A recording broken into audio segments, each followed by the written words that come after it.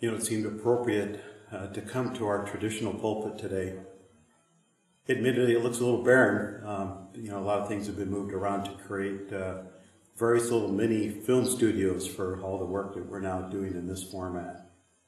But I've been up here enough times that although you're not physically present, I can still see you in my mind. Goodness, most of you sit in the same seats week after week, so you're still present in one sense.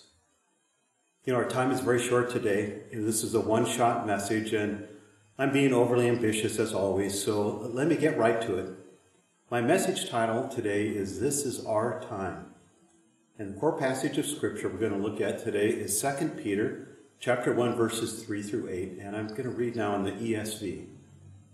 His divine power has granted to us all things that pertain to life and godliness, through the knowledge of him who called us to his own glory and excellence, by which he has granted to us his precious and very great promises, so that through them you may become partakers of the divine nature, having escaped from the corruption that is in the world because of sinful desire.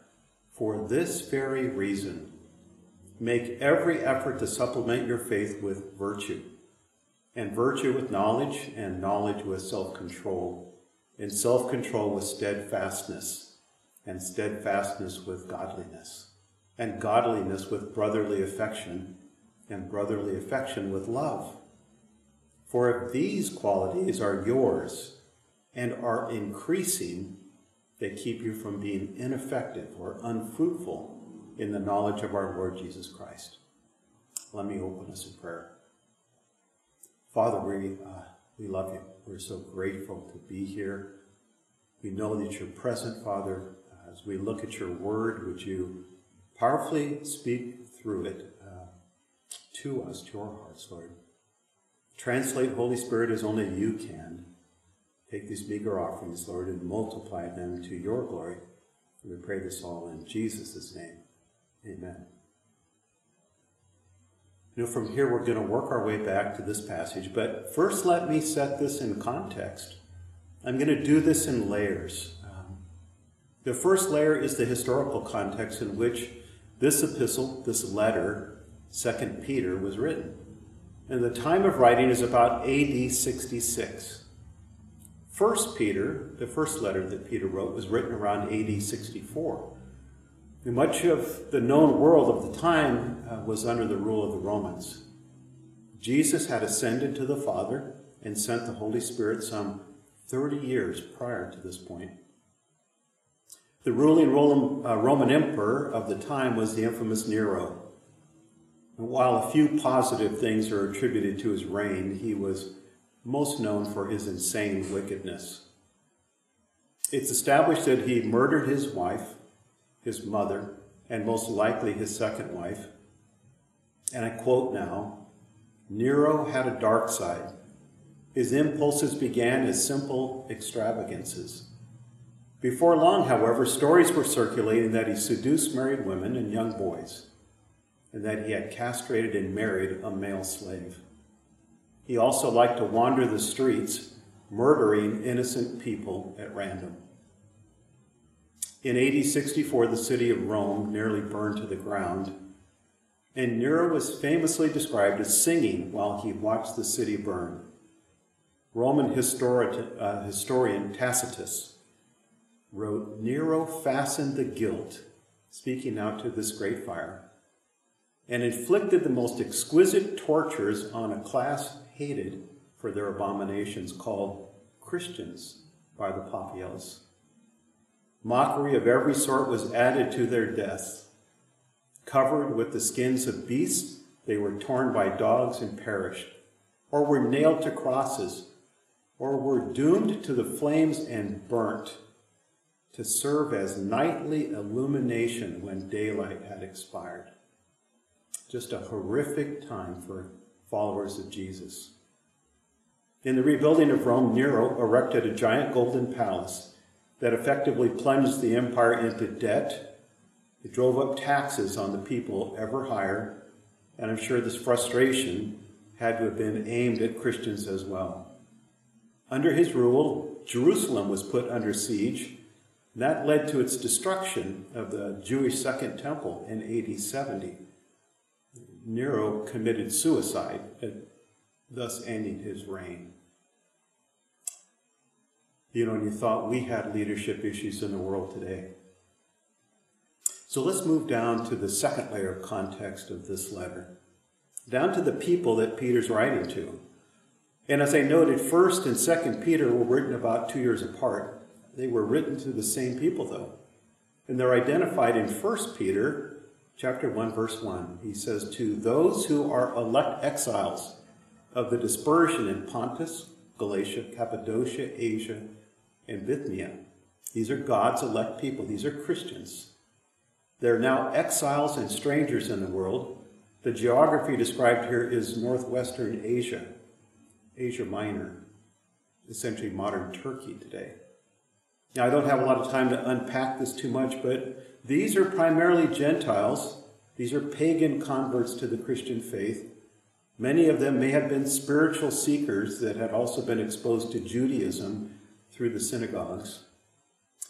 They're not just spiritual exiles and strangers in this context, but these were true resident aliens, temporary residents in this setting. They were disenfranchised people, trying to survive by working in between the cracks of society. In the Roman world, these were people below the level of citizen and above the rank of slave, with a few exceptions on either end. And this is a group of people who have found community, belonging, identity in the family of believers. But now they're trying to figure out how to survive in a hostile society that surrounds them. In the same layer of context, we also consider the author of this letter, the Apostle Peter, one of the apostles that Scripture gives us significant insight into. Shortly after the writing of 2 Peter, somewhere between AD 64 and 65, Peter was crucified by Nero's Roman Empire. Now, this was actually no surprise to Peter, because he writes in 2 Peter chapter 1, verses 13 and 14, I think it right, as long as I'm in this body, to stir you up by way of reminder, since I know that the putting off of my body will soon be, as our Lord Jesus Christ made clear to me. And I will make every effort so that after my departure, you may be able at any time to recall these things. Do you begin to feel the significance of what we're reading here? The weight of the words. Under the leading of the Holy Spirit, what would be your final words to those you love the most? Both 1st and 2nd Peter are his final words to God's people. But like all of Scripture, the Word of God, these words are transcendent. They apply to all of God's people across every generation.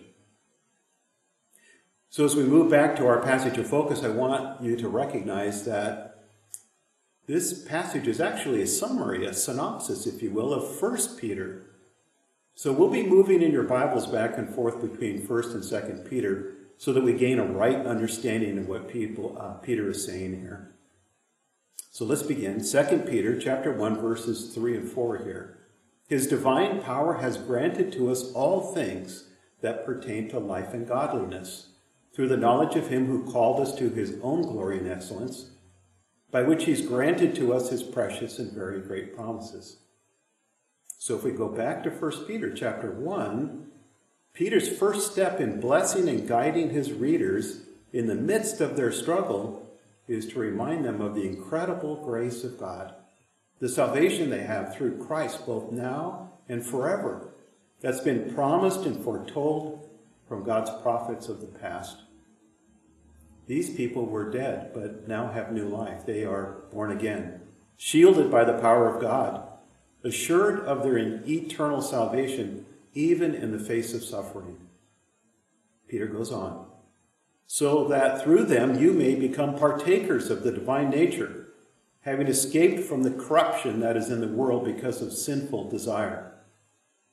So they are God's own people, called out of this world, set aside in intimate relationship to him through the work of Christ. Here are two good summary verses in 1 Peter. to capture those thoughts. 1 Peter chapter 1, 13 through 16. Therefore, preparing your minds for action and being sober-minded, set your hope fully on the grace that will be brought to you at the revelation of Jesus Christ. As obedient children, do not be conformed to the passions of your former ignorance. But as he who called you is holy, you also be holy in all your conduct, since it is written, you shall be holy, for I am holy. And then 1 Peter chapter 2, verses 9 and 10. But you are a chosen race, a royal priesthood, a holy nation, a people for his own possession, that you may proclaim the excellencies of him who called you out of darkness into his marvelous light. Once you were not a people, but now you are God's people. Once you had not received mercy, but now you have received mercy. Can you imagine the impact of those words on the original receivers?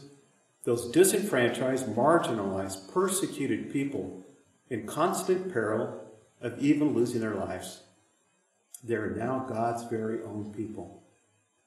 And this is to be the foundation of a right response to the circumstances they find themselves in. Peter continues to build in 1 Peter through a number of what I call therefore responsive thoughts. Essentially, because of what Jesus has done for you, your relationships to one another should transform, no longer relating in destructive ways against one another, but in brotherly love.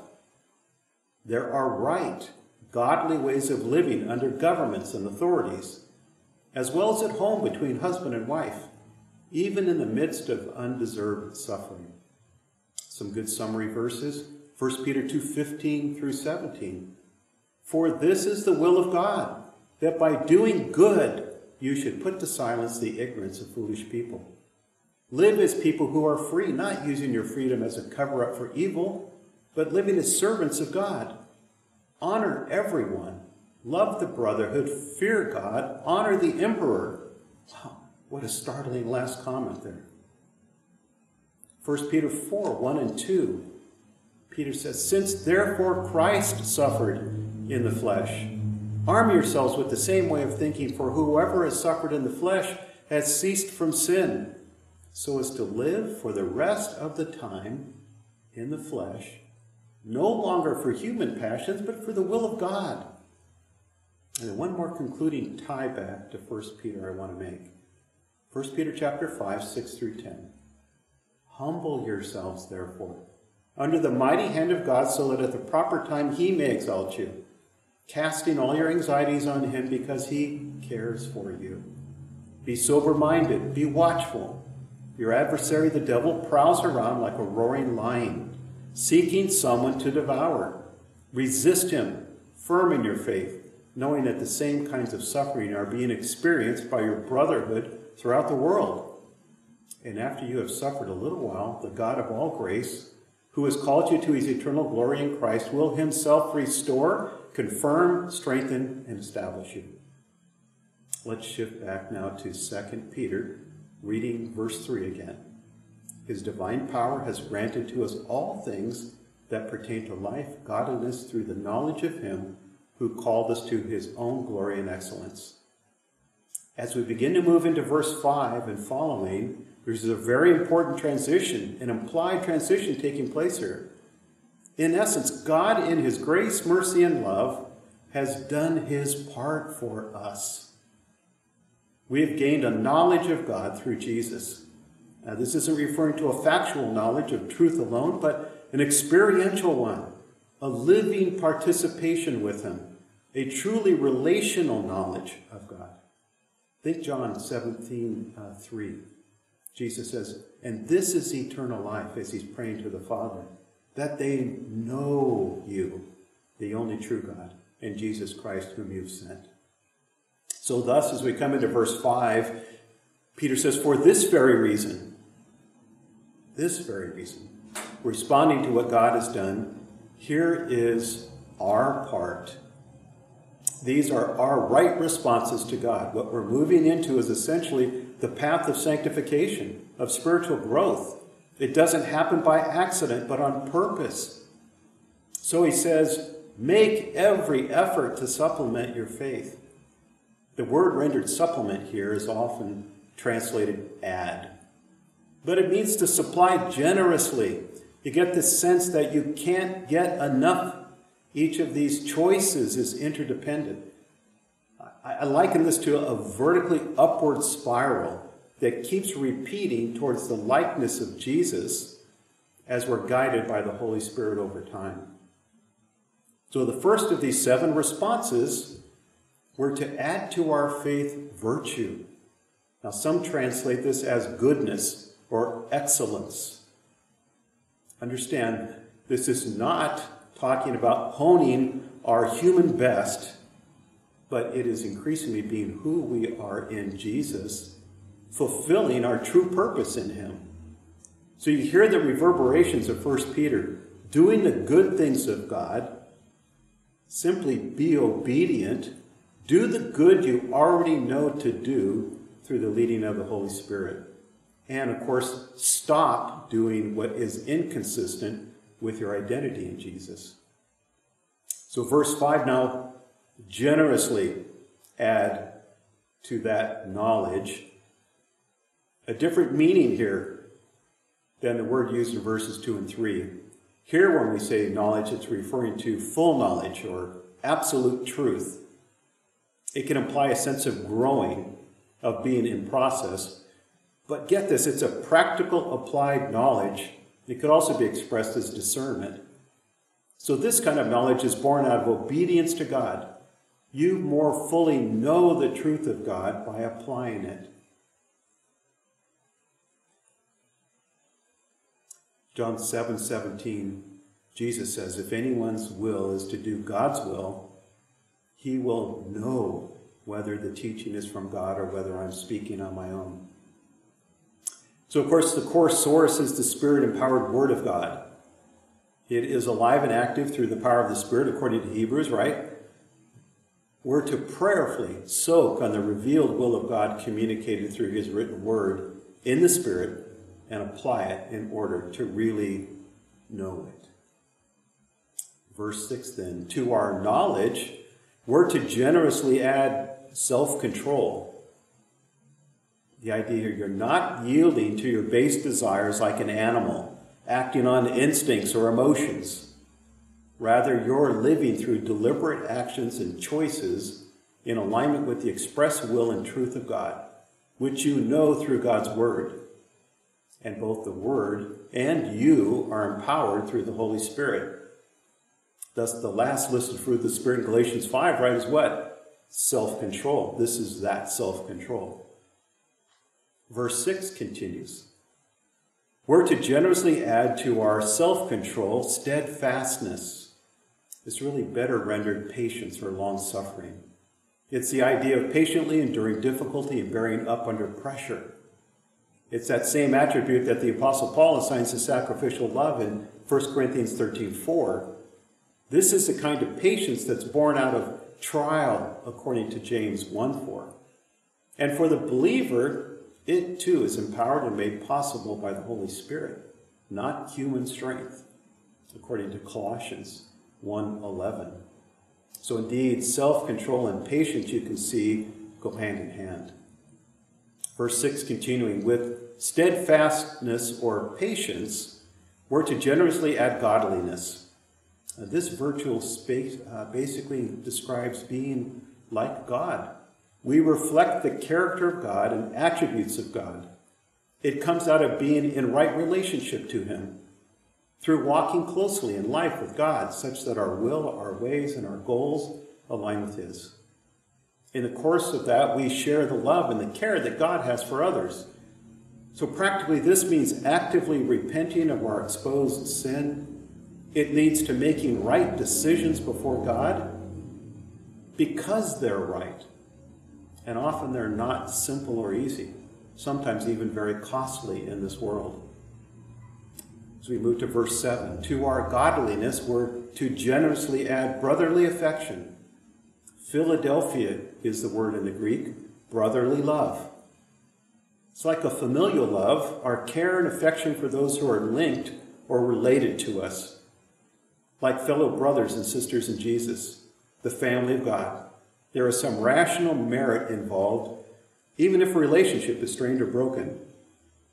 Sometimes this word is also interpreted as brotherly kindness, and I find that helpful. So from our heart connection, we desire to do good to and for others. Continuing then, beyond brotherly love, we're to culminate and grow in the love of Jesus, in agape love, this final love, self-sacrificial love, the love that Jesus asks of us towards him, displayed in our obedience to him, specifically demonstrated in loving one another as he loves us. John 13:34, right? This is the love of 1 Corinthians 13, 4 through 13. The love in the fruit of the Spirit. The love that testifies to the world that we belong to Jesus. John 13:35. The love that was poured into us from the Holy Spirit. Romans 5:5. It is love that does not take into account merit. Rather, people are deserving because God loves them and they are his image bearers. And it's worth noting at this point, as we finish these 7 virtues, we as divinely created individuals are not somehow turned into clones of Jesus. Rather, the reality of 2 Corinthians 5:17 is what we're speaking to. We are new creations, the recreation of our original divine design, plus the indwelling Holy Spirit, who makes the combined capabilities endless through his power in Jesus. So you are becoming more than you could ever be, even without sin, as you are indwelled by the Holy Spirit. Peter concludes this passage with chapter 1, 8 through 11. For if these qualities are yours and are increasing, they keep you from being ineffective or unfruitful in the knowledge of our Lord Jesus Christ. For whoever lacks these qualities is so nearsighted that he's blind, having forgotten that he was cleansed from his former sins. Therefore, brothers, be all the more diligent to confirm your calling and election. For if you practice these qualities, you will never fall. For in this way there will be richly provided for you an entrance into the eternal kingdom of our Lord and Savior Jesus Christ. And this brings us to our final layer of context. How do we bring these words home into our context? You know, from the time of our past brothers and sisters, in this case in AD 64, there have been many generations of Jesus followers, right? Each one sovereignly assigned to their slot in history. And honestly, in our context today, AD 2020 in Redmond, Washington, in our level of affluence and security, we honestly can't relate to the lives of those Christians living under the darkness of Nero. Now, others in our world today can, though. Sources tell us that more Christians are dying for their faith than at any other time in human history today. The darkness is still present. To bring this to a close for the time allotted, let me suggest the following. And I really strongly encourage you to take some time this week and read 1 and 2 Peter together to bring more clarity to what I've said today and fill in the blanks. My first point, in our context within the global pandemic we find ourselves currently, let me suggest to you our situation is far from over. Now, some today are only concerned about the fact that the chicken inventory is depleted at Costco. Some are frustrated over the inconvenience of life right now. Some are in growing states of need, those that have lost jobs.